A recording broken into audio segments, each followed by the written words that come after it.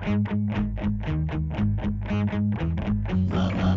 to the Tournament Poker Edge podcast, brought to you by TournamentPokerEdge.com, the only podcast dedicated exclusively to poker tournament strategy. Now here's your host, Clayton Fletcher.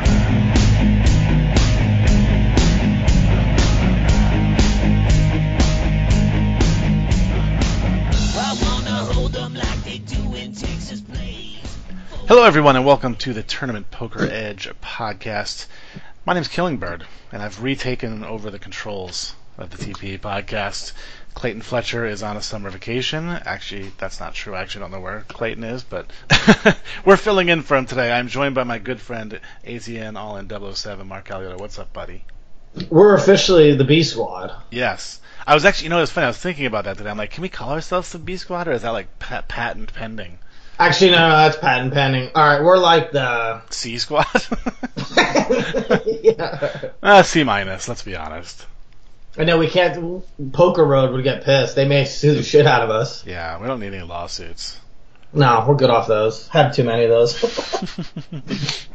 So yeah, we were trying to get we were watching the World Series of Poker main event. Let's go back a little bit, and me and Mark were chirping back and forth about hands, and we're like, we got to talk about this one on the podcast. That'll be cool. And I hit up Clayton and said, hey, we want to come on the podcast and do those hands. And he actually was not available to do it today. And I'm leaving on vacation tomorrow.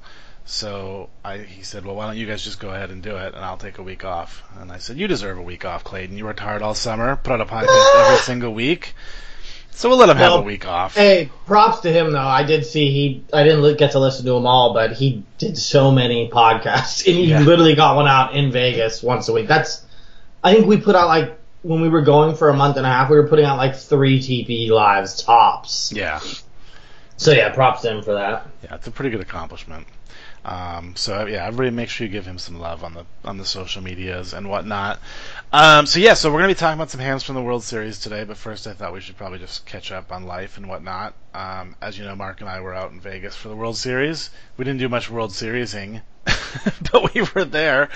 But it was good times. We had the TPE meetup, which is always a blast, and got to see all our old friends and fellow TPE pros. New friends, she got to meet Venom, which was cool. Yeah, that's right.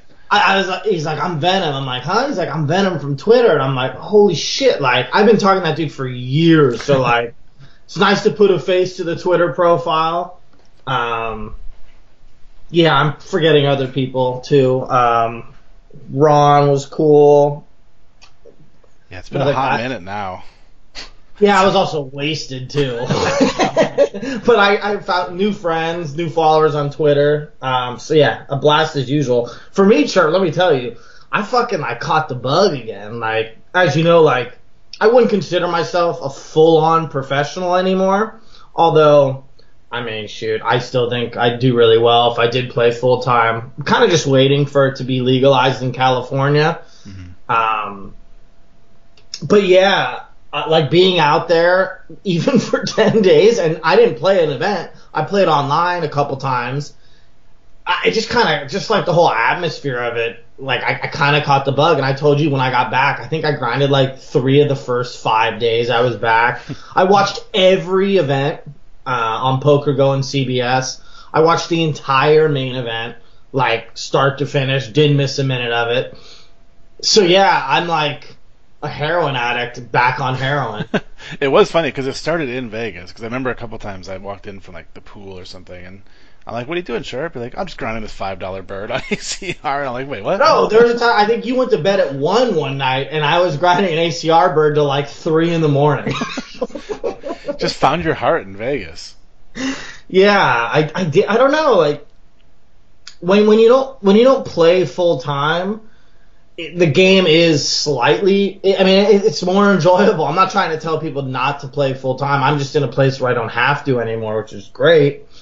But yeah, I really enjoyed the game. Came back final tabled something, and I told Ben Reason, and he's like, "Yo, really called me instantly, did a full hand history review." And talking to someone that's been playing the whole time, the past 2 years, hardcore, Yeah, like the game has changed so much. I mean, and I'm still coaching and stuff, and I'm still playing, just not every day. Right. So having someone that is playing every day review your stuff is like, whoa, like the game, you can do this now. Right. Super. That's why poker's sick, though, right? Yeah, absolutely. That's cool. Well, welcome back to the poker streets, if you will. Man, if it comes back to California eventually, I got nothing against the sites that are open now. I would just prefer to be able to get 1099 and stuff, to be able to buy homes, stuff like that. Yeah, It's little things like being able to live and stuff. That's fun. But yeah, no, Vegas was a blast. Top golf, craps till 8 in the morning. Yeah, those were good times. I'm ready to do it all again. Too. Dull Geek's a legend. So TP member Dull Geek. Yeah, it was super cool to hang out. I'm not calling him Mark. He's Dull Geek for life. Always.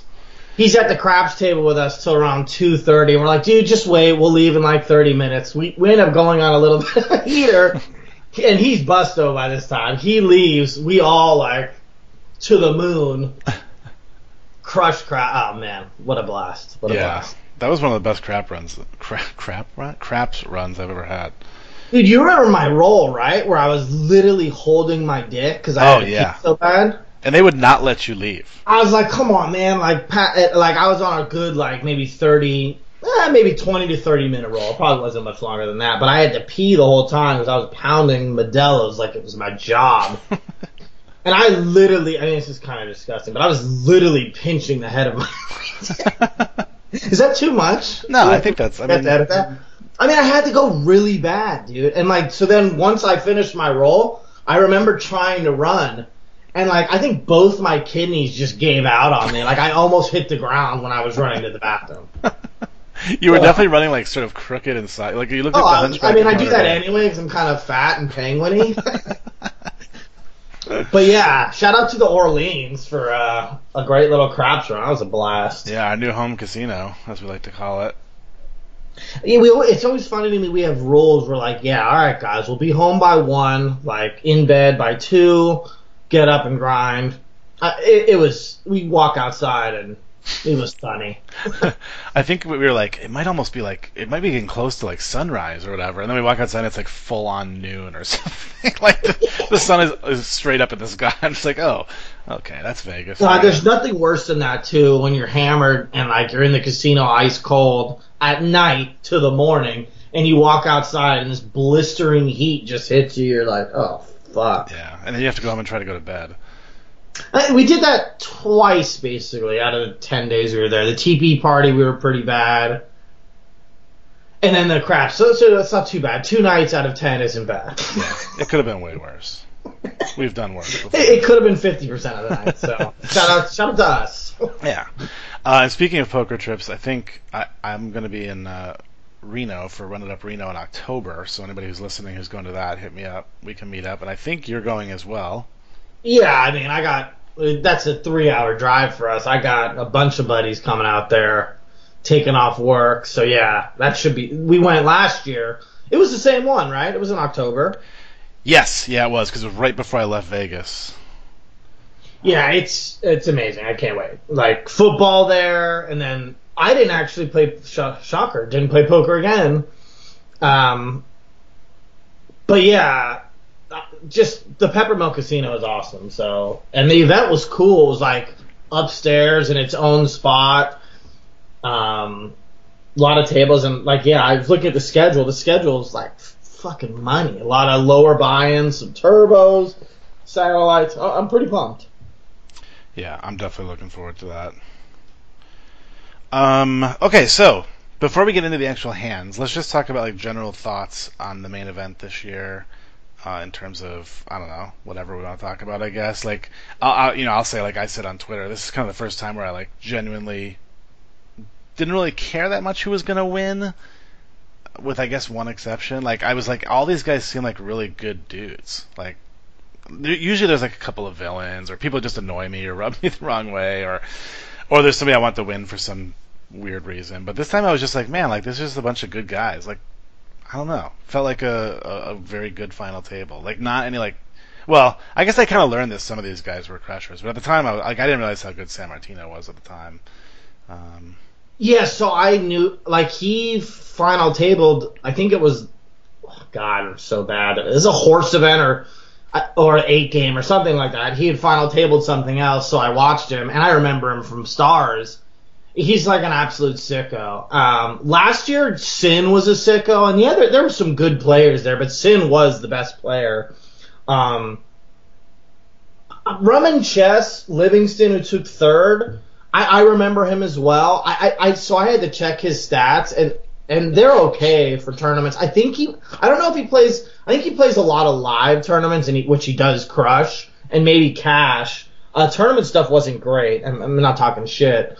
But I definitely thought the 2 finalists were by far and away the 2 best players. So the head-up battle was like awesome. Yeah. You had like a 53-year-old Hossein Ensan, who I think he won a WPT or EPT, and then you have Dario Sammartino, like the younger.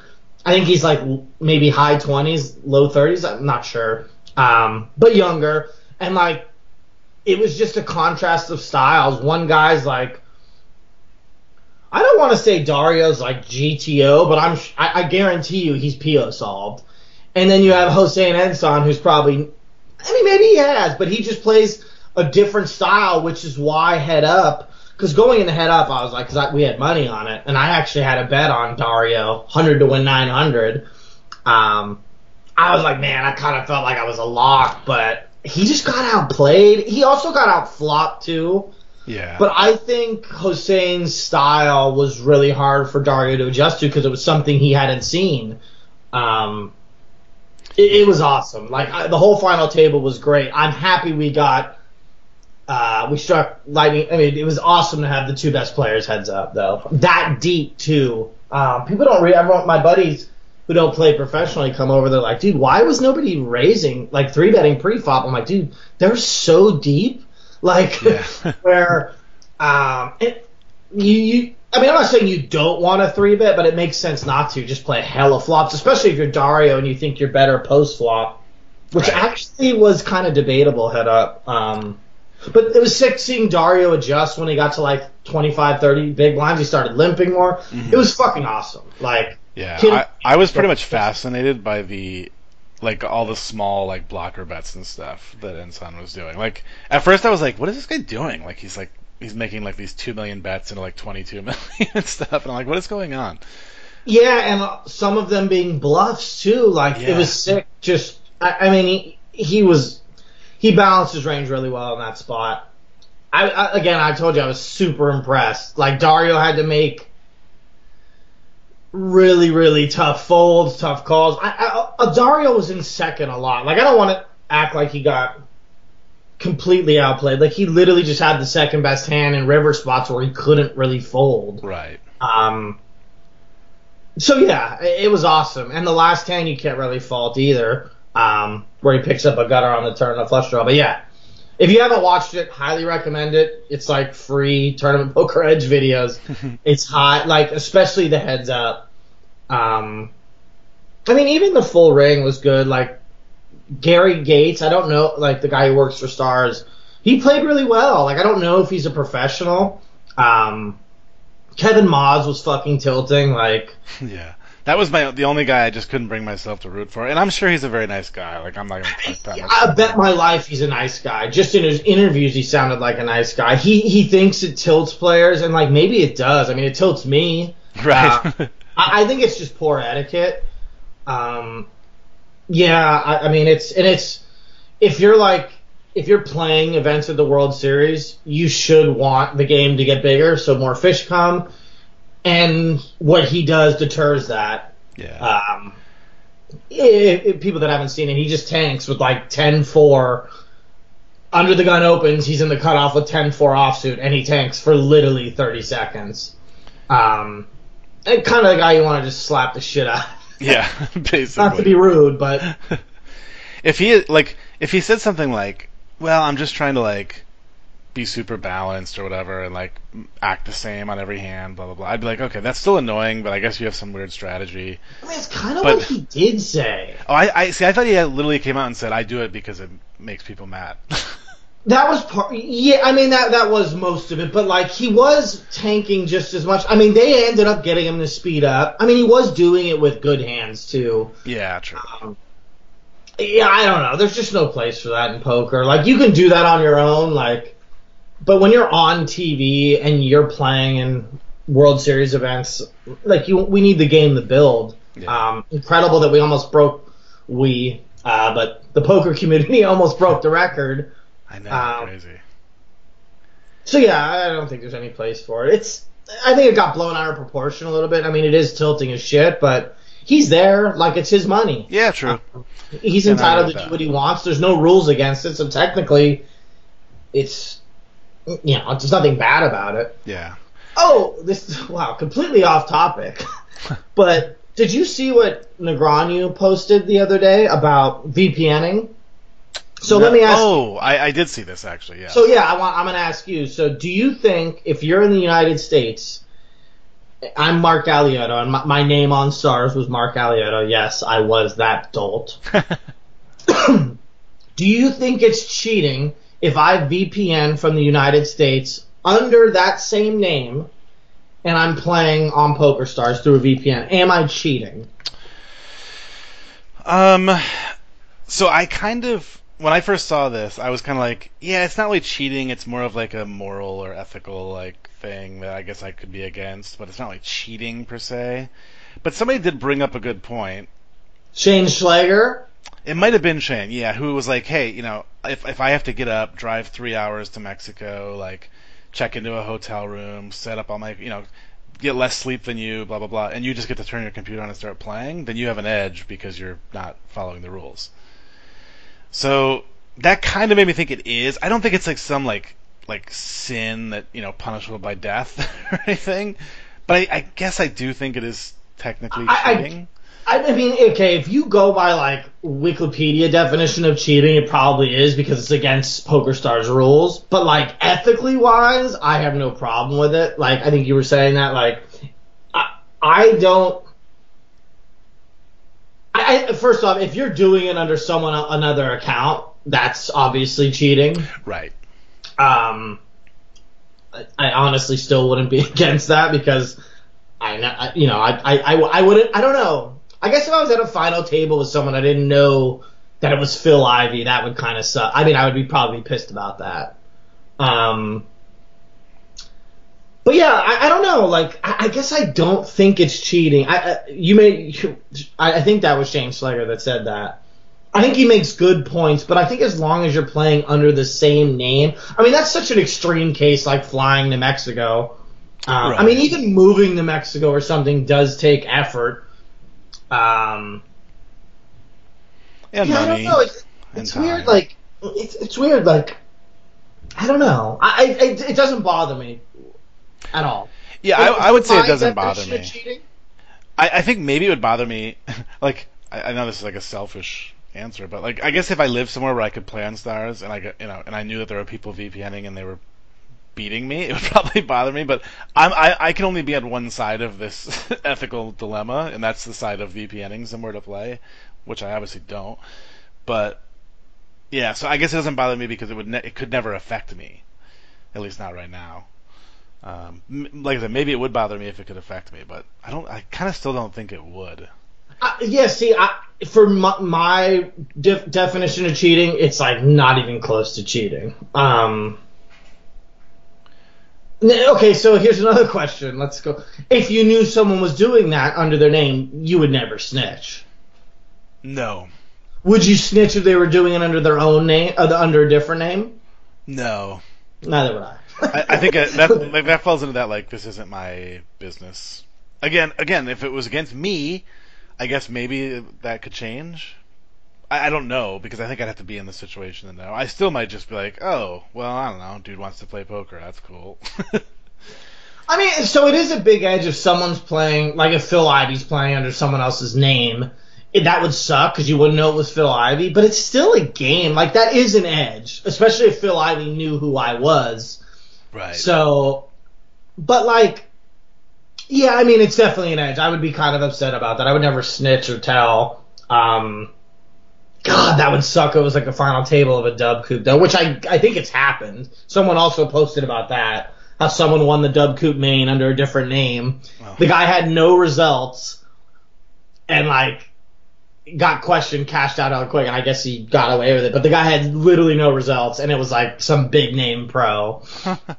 I mean, that's fucked up. But all right, that was sidetracked. Sorry, I thought that was a pretty cool. I'm not a diehard Negreanu fan or anything, but I actually enjoyed that poll. Yeah, it's like one of the first times I've agreed with Negreanu too, because for my definition of cheating, if you're playing under the same name, I don't find that malicious at all, I guess. Right. I wonder if he would have ever posted that if he still worked for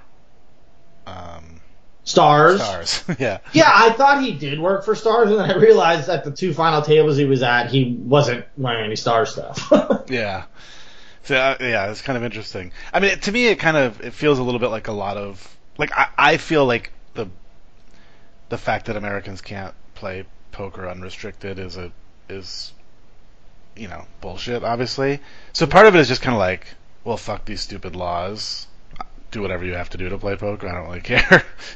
Like there's a lot of laws I disagree. It's like I don't know, like smoking pot or whatever. Like, just yeah, it's illegal to smoke pot. Do I think it's bad or wrong? No. Go ahead, smoke all you want. Or at least in my state. No, it's illegal in some states. Yeah, I should say. In my state, it's illegal. Dude, so like, yeah, there's been some other things too that have been going on.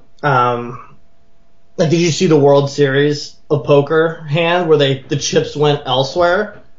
Oh yeah, that was crazy. John Borenstein tweeted it. I think he's a East Coast reg. Like, the chips went the wrong way. And WSOP.com has not responded whatsoever, which is crazy. I know. Well, I think they responded yesterday, but it was did finally. It was cookie cutter. It was like, email us at World Series. I don't know. Wow. So yeah. It kind of makes you wonder how many times that's happened and people just don't notice. Like, if you're I was multitabling pissed. I was like, wonder if that happened to me. I know. I need to go back and review my hand history from the bracelet event. The thing is like, if we want to talk about cheating or stealing, let's talk about how Stars ended Supernova Elites. And not even, I think they maybe did compensate them something. I don't know, but it wasn't what they were supposed to get. I mean, you want to talk about cheating? That's like Supernova Elites that didn't get to reap the benefits of that whatever rakeback percentage it is the following year. I mean, they got fucked. Yeah, there's so many crazy. That's literally robbery. Like, and that would never happen in regulated poker. You could never get away with that. It's literally robbery. That's the crazy thing is, like, Stars is regulated. Like, isn't this the job of the people who regulate these sites to say, hey, you can't do that? Like, what are they like doing? I don't understand. Well, they're not. Yeah, I mean, they are regulated, just not in the U.S. I guess. I mean, that could not happen in the U.S. That couldn't. Yeah, I certainly wouldn't think so. I mean, I guess we'll find out, right? I mean, I don't think they'd ever do that. Like, are they? I don't know. Will they compensate this guy his $11 or whatever? Well, I guess it's more than $11 because it was tournament chips, but I don't know. That'll be interesting to see what the result is. Hopefully, whoever tweeted that will tell us. That's so messed up. Like, that's so messed up. So basically, what happened is the guy won a side pot, and some of the side pot chips online went to another player, and like, he played the video. It's John Borenstein is his Twitter handle. I don't know what his handle is, but that's his name. And he played the video, and I was watching, and I was like, what the hell? Like, this is insane. Speaking of cheating, then you have Maurice Hawkins. Did you see that? The Poker News tweeted about that? Oh, jeez, yeah. Yeah, Maurice Hawkins, like, this is it's becoming the gossip show. I like it. Who needs hands? Yeah, and speaking of robbery, basically robbed a dude, and now, by a court of law, has to pay him. They had a backing deal that went south. But, like, reading that, too, and I sent it to you, from what I read, I mean, I didn't, like, dig into it too deep. Basically, the guy lost $100,000 playing blackjack of the guy's money, and the guy continued to back him, which is, like, mind-boggling to me. How rich. Like, how rich? Chirp, if you told me you lost like $2,000 playing blackjack, first off, I'd laugh and be like, you're an idiot. But like, if you have a backing deal like in place for that type of money, yeah, like you just would never back someone that's losing $100,000 playing blackjack. You know what I mean? It's just so stupid. But that went to a court of law, and now he's getting paid, which is awesome. So let's go. It's funny. I remember when you texted that story to me. I'm like, man, remember the days when there was nobody you could trust more than a poker player? Like, I always felt like I could lend money to a fellow poker player and never even question that I would get it back. And those days just seem to be kind of like gone. What about the days when you would just get like shot for doing that? Like Doyle's day, like if Doyle got robbed 100,000, you're taking a bullet to the dome. Maybe that's why it's changed now. But nobody's worried about any like retribution, you know. Yeah, you can't get shot like on spot, and like you wouldn't even serve any time. You'd be like, oh, he robbed him for 100,000. They'd be like, oh, eye for an eye, he's good. Yeah, exactly. Okay, before we get to the hands, there was one thing I wanted to mention, and we kind of jumped away from the World Series, but going back to talking about growing the game and like, you know, bringing in new players, blah blah blah blah. I think they have to do something about this thing ending at like 4 in the morning. Like, well, for you it's 7. Yeah, it was insane. I actually finally went to bed. I finally like. I have a brilliant idea. I hold your breath for this one, Chirp. I'm ready. How about we start it at 4, like, 4 Pacific time. 7 your time, so maybe it ends at 12. Instead of 7 o'clock Pacific time, 10 East Coast time, ending at 7 a.m. I don't know. Like, I don't know. Crazy idea. Started earlier, it ends earlier. Jesus. I mean, it's so silly. Every year, I'm in my bed, iPad out, like half asleep, like taping my eyelids open. Yeah. Like if I me who plays a lot of poker, huge poker fan, owns a poker site, has a poker podcast.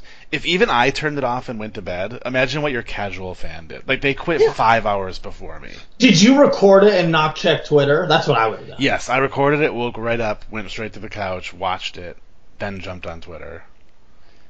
But like you shouldn't have to do that. Like, can you imagine ever having the Super Bowl go to like 5 a.m.? Like what?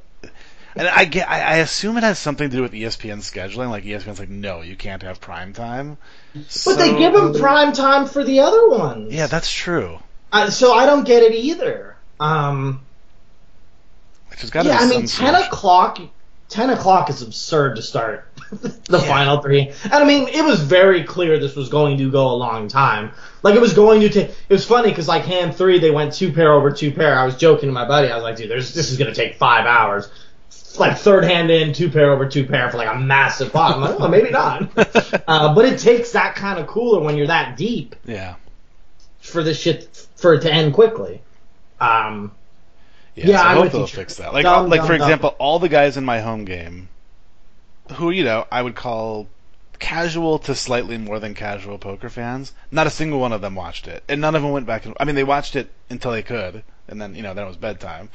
And they didn't go back and watch it the next day. Oh, it's so sad, too, because there was so much banter between the 2 guys head up. Like, they were singing together. It was such a fucking sick dynamic. Like, we got so lucky to have those 2 head up out of the 9. I mean, maybe Gary Gates would have been good, too. He was kind of quiet, though. I think we got the 2 best because both the rails was... Okay, we didn't even talk about that. The rails were kind of annoying. So I'm not a big fan of the chanting rails. I'm so torn. Like, first off, if I'm Dario, I would hate that. Like, if you like, say I was there and a bunch of the TPE guys, I'm at the final table, and you guys would know not to. I'd be like, yo, we're not doing the chant unless I win a hand or something. Right. But during hands, just keep it cool. Right. I was so happy because at one point, they were like, oh, Ensign just told his rail to be quiet while San Martino was thinking, and I was like, all right, Ensign, respect, man, I got it. And then like 5 minutes later, like, oh no, it turns out he was telling them to be louder. He was asking them, why are you so quiet? No, that was Dario. Was it Dario? Oh, okay. No, Ensign was so Ensign told his crowd to be quiet when Dario was tanking. Oh, okay, good. And Dario said, then Dario got interviewed later about a time where like you told him to be quiet. He's like, no, I told him to be louder. Like Dario loved it. Italians are fucking crazy. But I guess it is a cultural thing, too, to some degree. Yeah. Ensign had it. in a spot, and it was funny. He told his crowd to be quiet when Dario was tanking, and I was like, "What is Dario thinking now? Like, does he think that's a level or something?" Super metagame shit that was like racing through my head. And that's what makes it so much more depressing that most casual viewers couldn't watch it. It was such a good one. Like, it was one that would have brought fans in, but opportunity lost. I mean, I guess they do replay it, right? Like, edited and everything, which I guess... I mean, yeah, they do it in, I forget when in a couple months they do it, right? Don't they replay the whole thing? That's like, what we've done in the past, yeah. Dude, like, so like 3 a.m., I'm sitting there and I'm just listening to these loud-ass chants from Italians and Germans, and I'm just like, oh my god, man, like, I just want to watch the poker. I didn't mute it because I had to hear the GOAT, Jamie. Shout out to Jamie. She crushed it. Yeah, she did a great job. Super proud of her. She's so good. Like, I saw some people bashing her on Twitter. I'm just like, dude, shut the fuck. You try doing that for like 12 hours straight and tell me you're not going to make a mistake in one hand. Like, give me a break. Yeah, sick brag. I've done commentary on a WSOP event. It's so much harder than people realize. And I think if anybody ever did it once, they probably would never criticize any commentator again. At least not. I mean, you might criticize them for being like douchebags or whatever, but I don't think you'd ever criticize them for like messing up a hand or getting the action wrong or anything like that. Oh, so like I was talking a hand with Thesaurus on Twitter, and like I didn't see the pre-flop action, and like I was talking about the hand, and I was like, oh my, and like he's like explaining to me, I was like, oh yeah, my bad, I'm totally wrong, don't know why I tweeted this. And I was thinking about it, like I could have been in the booth and like literally grabbed my drink and missed the pre-flop action and described the hand completely the wrong way because I didn't see what happened pre-flop, like I did on Twitter. So It's like very understandable if there's mistakes made. And not everyone plays hands the same way, and people are successful playing different styles. So, but I think bashing people on Twitter is just like pretty much laughable. Yeah. Like, 90% of the poker community is miserable fucks. Like, let's be real. Just people that are broke, owe their backer hundreds of thousands of dollars. Like, even guys that win like 13 circuit rings apparently rob their backers for 100,000 plus. Yeah. Sad. It's a weird world. But yeah, we got some hands, Drew. Yeah, we should probably jump into some hands. So the first hand we wanted to talk about was, I think a hand a lot of people talked about, which was this fold by Livingston of Queens pre-flop. They were six-handed, I believe, correct? Yeah, six-handed and pretty deep. I'm trying to find... Now I'm trying to look at the shortest stack. So we're at 1.2. So, I mean, even the shortest stack has 20 bigs. But then, like, I mean, Livingston starts with, like, 40. And Gates and Ensign have, like, unlimited chips. Wow, yeah, 17 was so short at one time. That's crazy. So he has, like, 22. Maz has... What is Maz at? 30-ish. And then Kai has 20. And just to give the payout jumps, 1.85 for sixth, 2.2 fifth, fourth is 3 million, third 4 million, second 6, first 10. Listeners aren't going to remember that, but rewind if you need to. So there's money to be thought about, to consider here. Yeah, definitely some ICM implications. So here's the action. We're at 600,000, 1.2 million blinds. Livingston is under the gun, and again, we're six-handed, and he makes it 2.8 million. Which is actually the low jack, right? Yeah, I think so. Yeah, low jack, high jack, yeah, okay. Yeah. Well, the same thing. Low jack, under the gun, six-handed. Yeah. San Martino flats. He's in the cutoff, so he flats the 2.8. And then it folds to Gates, who's in the big blind. With over 100 big blinds, like 140 big blinds or something like that. Absurd. Yeah, super deep. And second in chips. Yeah, and he makes it 13.3 million. Now, as I mentioned, Livingston has queens here. So I don't even know. I mean, we can say what Gates has. I don't think it matters that much. Which is like a little over 4x 3-bet out of the big. I mean, it's a squeeze. It's actually a really good. You know what? Okay, so here's one thing you got to think about. Dario flatting, right, off his specific stack. Mm-hmm. Like, there's a couple things. I mean, so if Dario is trapping, like Gates is fine getting it in with what he's holding because Gates has pocket tens. He's fine getting in 24 big blinds. He's not going to be happy if Dario gets it in because he's probably dead because Dario doesn't have ace king here. He's going to have like some of the suited Broadways. He's not going to have 9-10 suited. He's going to have a lot of pocket pairs, but actually not a lot of pocket pairs. He's going to have like maybe sevens to. God, I don't know what Dario would do here with tens. He might just flat as well. He probably does just flat tens. He's probably going to have sevens to tens. Sixes he might fold. And then jacks he probably just 3-bet gets in. So he's got a pretty tight range. And then he's got aces and kings. Yeah. Don't think he has queens. I mean, maybe he has queens. Depending on what he thinks about the players behind him. Especially since there is 2 reship stacks. I guess Maz isn't. Maz can shove 30 here, and Kai's in the small blind with 20. So yeah, he can have queens, I guess. So he's got a pretty tight range, though. So when Gates 3-bets this, I would imagine Gates has something. Yeah. Especially given the situation at the final table. Now, is that something better than queens is what we're going to discuss, right?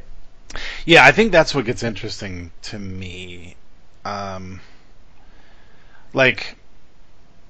think the first thing I said to myself was, well, if we're folding queens, what aren't we folding? I guess we're saying we're literally not folding aces or king.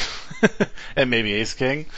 I just don't know if he, this...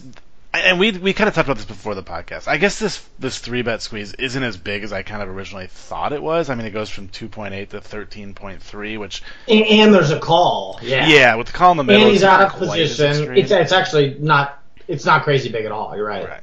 But I do kind of think it's not... I think it's too big for Gates' hand to be aces. And possibly king. I don't know if he's going to try to blow these 2 off of smaller pairs.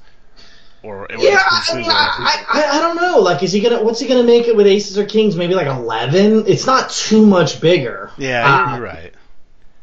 Than that. So, he's got a hand. I'm just putting myself in Livingston's shoes. He's got a hand. Livingston's not some multimillionaire because here's the thing: the ICM. If you're just doing what the places are worth, that's fine. But it's actually flawed because first place is worth $10 million. But what is first place really worth? Maybe an extra $2 million, an extra $3 million just on you're gonna get free tournament entries, you're gonna get invited places, you're gonna go on Jimmy Kimmel. Yeah, I gotta think it's worth at least another $2 to $3 million. Yeah, so there's a lot of equity, and then I don't know, just winning the main event. For me, you can't really put a dollar amount on that, so. I'm going to play to win. Now, I saw a lot of top high-end players comment on this hand, and I'm not even sure I agree with them. Okay, so going through what we have now, we know Gates has a hand. We know he has tens, but if we're in Livingston's shoes, we know he has hand. Now, Dario has this range of these Broadway suited hands, so he has a lot more shit that we crush than the nutted aces and kings. But we still have to worry about him. That's still it would be half our stack. It's still something to think about, I guess. Sure. Worry is a bad word. We got to consider it. And we also have a chip stack where the middling stack where we cover Kai, we double Kai, we're ahead of Maz, Dario's shorter. I think it's a tough spot. At first I was well, we could just call, but I don't even know if I want to call here. I think calling isn't horrible. I think for me, I would either shove or fold. Mm-hmm. Shoot, there's 20 million out there once he makes this 3-bet. Almost 21 million actually. Yeah. So yeah, I don't know. What do you what are you doing here? This is a tough spot. I think I lean fold given the ICM, and maybe that's too nitty. But those jumps are pretty crazy. It was 1.8, and say even if you wait out one guy, you make 400,000. If you wait out 2, you make 1.15 million. Yeah. That's kind of the crazy thing is if this is, I know that we talk about this concept on podcasts a decent amount. Like this shouldn't really change things, but like if this is like the $11 5K on ACR, like I'm just probably getting it in every time. Yeah, me too. But like, I think you can change your play in the main event when you're talking about millions of dollars in jumps. That's okay. Yeah, see that's the thing. Like I like to think I would get it in. Well, I don't know. It's also I can also say that more comfortably because I know Gates has tens. I think I would get it in here, except for the fact that I can honestly clearly see myself sitting at the table, looking up and going, "Oh, the next pay jump is enough money to retire." Like you can buy another home. Like by itself. You know what I mean? Like, yeah, or a role for the World Series for the rest of my life, or whatever. Like, it would be really hard to just not like. I mean, I'm not going to say that I'm going to just fold to ladder, but like, why take like borderline spots if we don't have to? I mean, it's probably like a massively plus EV spot, to be fair. Like, when I was watching it, I was like, well, how is he not getting this in? Like, I would just pile here. I don't know. He also has played with Gates much longer than I have, and you have. We didn't play any hands. Right. Yeah, that's true. Like, we don't know. Like, maybe he's never seen Gary Gates 3-bet anything, less than jacks or something. I don't know. And flatting isn't horrible because we are in position. I maybe folding is like the worst option, and flatting is the best option. I guess the only issue with flatting is like this is going to be a big bloated pot. I mean, yeah, we are in position, but he's gonna. I mean, yeah, but you do like. So, do we think he ever? I just don't think he's bluffing here. I don't think so. I mean, at the very least, he's doing it with a less than optimal hand, but I don't think I would call it bluffing. You know what I mean? Like, so he could have I mean, he has to get it in with Dario. Yeah, that's the only down. That is kind of the weird thing because that's got to tighten his range. Like, is he doing it with like Ace 10 suited? That would like be the bottom of his range here. Although, if I'm, see, I don't know Gary Gates' skill. We talked about this earlier. I mean, I know like he seemed pretty good, but man, he can ICM fuck these two so hard, and he can do this with a ton of hands and basically put them. I don't think he was playing like that up to this point. Yeah, it doesn't seem like it. Later on, we saw that he was a bit spewy. I think he got tilted or something. I don't know. But he also did have second best often. Yeah, I don't know. Like this, I don't even know if this is like a good spot with like just ace like 6 because you have a blocker. Based on the fact that Dario is flatting off such a shorter stack where I don't know. It could be tarping. Like it could be a tarp. Sure, it could be trapping. I think, like, yeah, in the $11, I mean, like, you're right, like, $11 rebuy, like, $100 freeze out, I'm piling queens here. We have queens 6-handed with, like, 40 big blinds. I think with the ICM, though, and the money jumps, I would fold, and maybe that's pretty bitchy. I saw Scott Sieber post something, and he's probably a millionaire. It's like, okay, dude, like, you have millions of dollars. Like, right. These guys are trying to get millions of dollars. So right. Yes, you would get it on, there's a certain amount of prestige winning the main event. There's a ton, but these guys, like myself and you, like we would be playing for the money here. Like $1 million is going to change. It's going to change your life. Yeah, yeah. I think there's certainly there's a PO answer to this question, and then there's PO is get it. PO is like flat at worst, get it in, never fold. And then there's like the real life answer. You know what I mean? Like where you're like, okay, I could probably just guarantee myself an extra mill ball if I fold here. It's cool. I like $1 million. Like, I'll tell you this. If I was playing at the table and I had seen Gates take advantage of ICM, like, I got, because after 30 minutes, your buddy tells you, goes like, yeah, dude, he's kind of fucking the bubble. I would snap get this in. To this point, we hadn't seen that. I mean, I wasn't paying, I wasn't watching it, but I wasn't, dissecting every hand. I hadn't seen it that much, so yeah, I don't hate that Livingston ends up folding, and I don't think it's bad. I think he should get it in, in a vacuum, playing them right. Like, if we could make this spot 10 times, 5 times, 2 times in our life, we get it in. But I don't hate it, and we know what ends up happening. Livingston, we can't be result oriented, but Livingston makes himself $2.2 million more Yeah. Whether he would have won it or not, that's the problem with ICM. ICM doesn't take into account like how much better we get with more chips. That's why I've always thought ICM is flawed. Like, people live and die by it, and I'm like, dude, I'm so much better when I get more chips. Right. Equate that, and then tell me if I still should be folding. But this is a pure, like, $1.2 million situation where I don't know, like, I'm fine folding here to find better spots and, like, chip up elsewhere, like playing small ball. Don't hate it. Yeah. But, like, again, like you said, like in $1,000 buy-in online, I'm piling this in a second. Yeah. Yeah, and I think that's kind of like an okay thing for people to admit. You know, like, hey, yeah, money's important. I'm totally fine talking about that. Saying that, you know? So I think we're on the same page, I think. We agree that, like, P.O. Solver probably says get this in, and our pocketbooks say, chill for a minute. Yeah. I like it. Okay, so let's get to three-handed play, Chirp. I have a hand that I want to do. All right. We're three-handed. It's Alex Livingston, Dario Sammartino, Hossein Ensan. Dario has roughly 70 million, 68 million. And Alex Livingston has 20 million. Hossein Ensan, sorry if I'm pronouncing his name wrong, has 330 million. We are at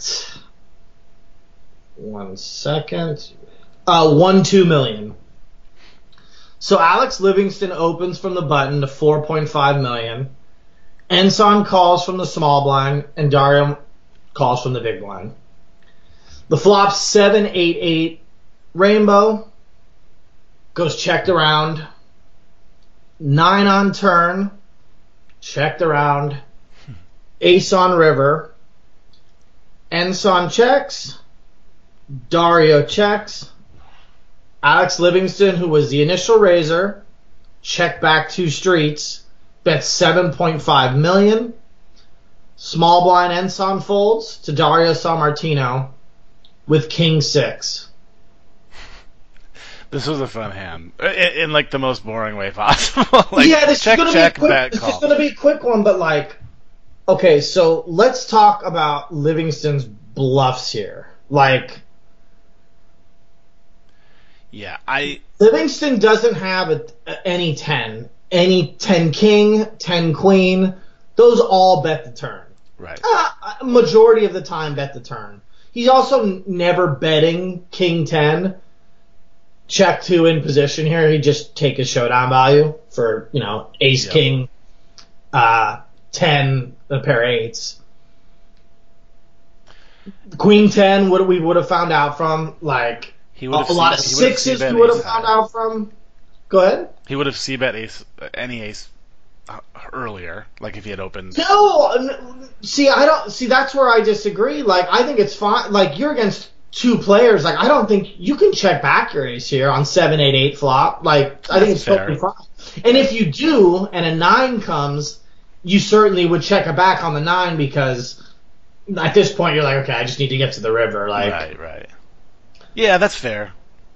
You would c-bet 7-8-8 against the small blind and big blind? I think this deep, I'm just going to stab. Especially, Ensan's been pretty straightforward, so I almost kind of feel like we're playing against Sammartino only in terms of somebody making a move on us. So, like, Sammartino, no, Ensan has not played Ensan is crazy. You think? But has he been doing like a bunch of like 3-bet bluffs and stuff? Like on the flop? No, that's true. But like he's pretty creative, and like this board smacks a small blind flatting range and a big blind flatting range. Like there's so many hands that continue here on 7-8-8. Think about that 9-6, Queen like 10, any 7, obviously any 8, gutters. I don't know. Like, I would be pretty happy checking back ace high here. Yeah, but whatever. That's a good point. I also think it's fine to bet. I think Pio would have us betting and checking back a decent amount of the time. So yeah, that's fair. I don't know. I worry about Ensan though. Like, where I would like. I guess he's in the small blind, which is. Dario's tricky too. So yeah, I don't know. I would probably be happy to check back here versus 2 villains. So, like, when we get to the turn, like, if we did check, I mean, we have to check back. Like, we have ace-6. I mean, we are... Oh, no, wait. What do we have? We have Jack. We have Jack 4, excuse me. Ace-6, what am I talking about? We have Jack 4.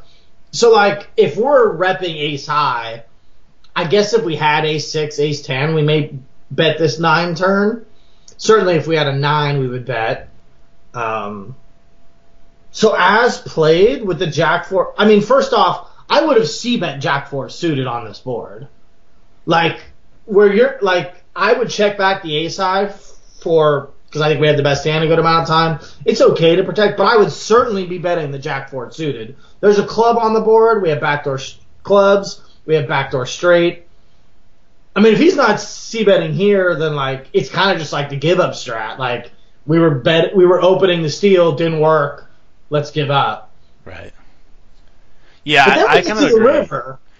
Go ahead. I agree with you that I would bet the Jack 4 because, well, A, we have 2 back doors, which is kind of cool.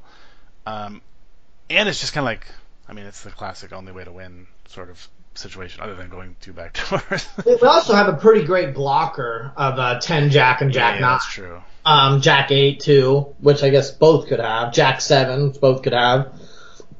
Yeah, and Son could have Jack 7 suited. But the story we're telling, I guess, is why I think this hand is so cool. The story is, to me, is like we have an ace. Like, all our bluffs, so like if we're betting Jack 4 on the flop, like, all our bluffs already bet. Right. Like our complete bluffs with no showdown, ace high or king high, I've already bluffed.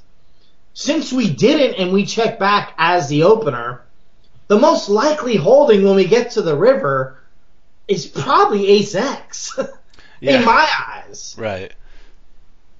Yeah, Which is why, like, go ahead. Like, I would even, I don't, like, if I'm Livingston, I don't even, if I have king high, I probably don't even bet the river because I think I have.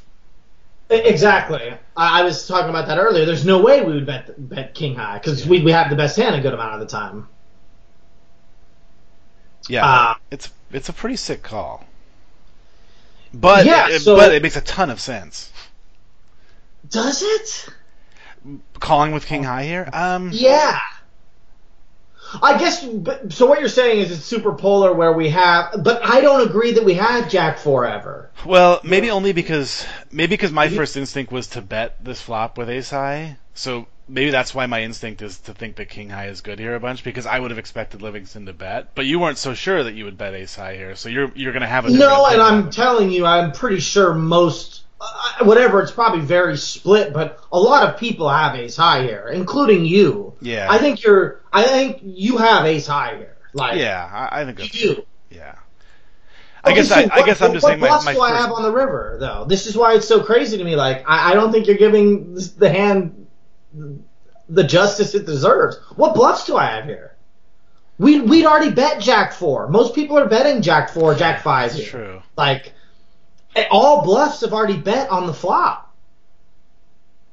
What do we have here that we're bluffing all of a sudden?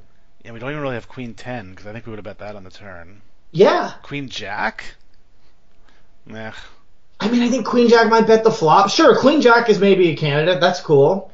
Man, it's rainbow. Yeah, that's on the turn too, though. That probably bets on the turn. Yeah, it's rainbow too, so there's not even any flush draws really. Like there's no missed flush draws to bet or anything. Like I just don't know what we're bluffing with on the river. Apparently Jack 4, but like not in my range. That's already bet. Yeah.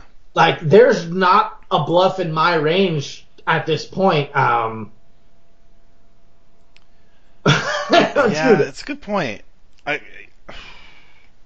Especially that we would put in his opening range. Like I don't even know that I put Jack 4. I mean, it happens to be there, but I mean, I guess Jack 4. He's on the button. Yeah, like, three-handed. Very true, wide from here. Yeah. But that kind of makes it even tougher. Like, I mean, even 5-6 got there. The one thing that's cool though, Chirp, is he doesn't have king high ever here. So like, we're not going to be beat by a better king high. Like if he did have king 10 or king jack, like he's not betting it. Right. So we just like, those hands aren't betting. the queen jack is like maybe the one queen that like he could have, but like I'd expect him to bet the turn a decent chunk of the time. This is like such. I would never make this call in my life ever, like ever. That's why I think it's like the sickest call. The more you talk about it, the more I agree that he should have ace high here. Well, now a pair of aces a lot. Like as a value bet, because dude, like you said it too. Like if you have the jack four, you're just betting the flop. Like if you're betting the flop with ace high just to like take it down, you need to do like, which is okay, but like you certainly need to be doing that with everything that missed. Because this board, like yes, it might hit the small blind and big blind, but like you're entitled, or you're like it's mandatory to stab and like just take it down, especially given. I mean, he has a really good hand deuce c-bet, as I stated before, backdoor clubs. Oh, yeah, he does have backdoor straight. It's the low end, but like backdoor straight, the jack blocker. Well, he has the backdoor low end and the backdoor high end. Oh, yeah, I didn't think about the top. Yeah, you're right. I mean, like... Yeah, how does he not... Can we go back to how he doesn't c-bet this? That's what I'm saying. So, like, he doesn't... Like, Dario's not like he's got jack four. Yeah. I mean, I know. Right. Like, and like, is he putting him on jack deuce? He's not putting him on that. Like, like he's literally... He might be putting him on exactly... I don't know. I don't know what he's putting him on, dude. Like, you make a good point, too, about it never being king high, because he would just check that for value. Like, not for value. Yeah, he said the same thing. I mean, yeah. I don't know, dude. This hand is like so sick and so like way above. And Dario, so people that don't know Dario, they said on the broadcast a couple times, he was like this boss that was playing like 7 days a week, every day online. He basically like didn't quit, but stopped playing full time and comes out and like final tables 2 massive events.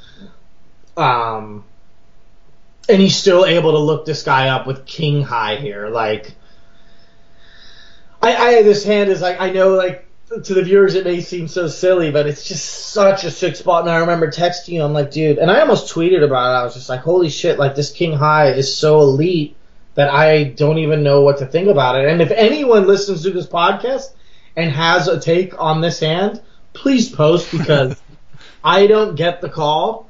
I think it's an amazing call. He's made a bunch. He made a queen high call. I think he made a jack high call.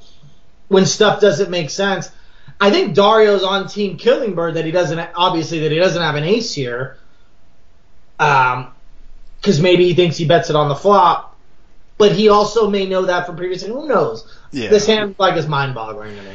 I guess it does beg the question: is it like I mean, he's right. He made the correct call.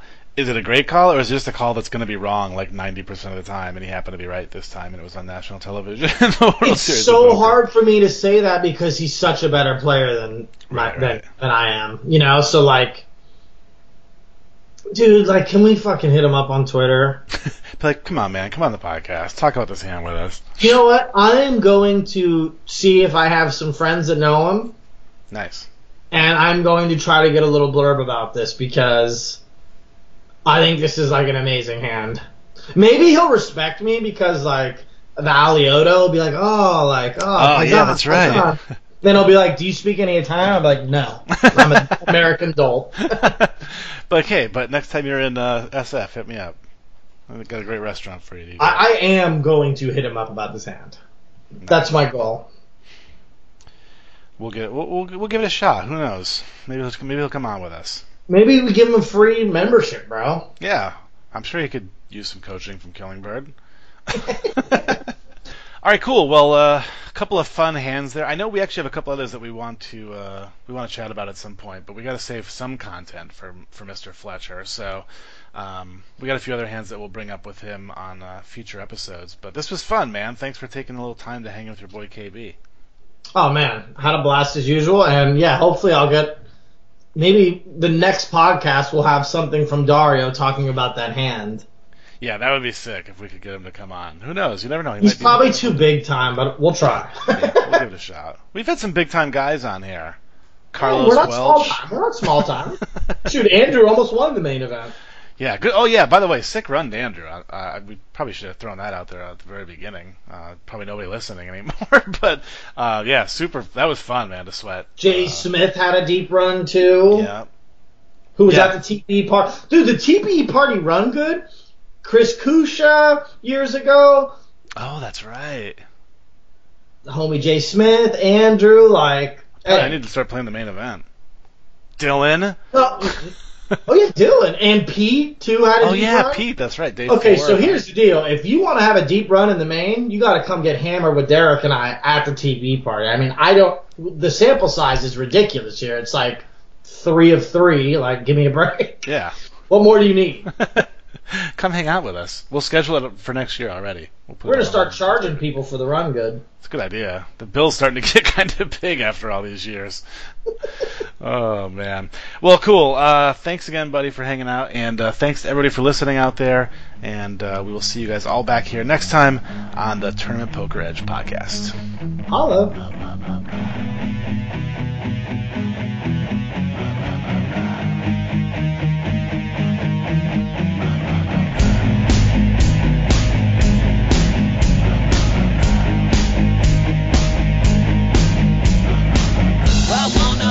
Like they do in Texas plays. Fold them, let them hit me, raise it, baby, stay with me. Luck and intuition, play the cards with babes to start. And after she's been hooked, I'll play the one that's on her heart. Oh, whoa, whoa, whoa, whoa. I'll get her heart, show her what I got. Oh, whoa, whoa, whoa, whoa. I'll get her heart, show her what I got. Carry my, though she can't read a mile, poker face. She's got to love nobody. Carry my, though she can't read a mile, poker face. She's got to love nobody. Poker face, poker face. Poker face, poker face. I wanna roll with her, a hard pair we will be. While little gambling is fun when you're with me. Russian roulette is not the same without a gun. And baby, when it's love, it's not rough, it isn't fun.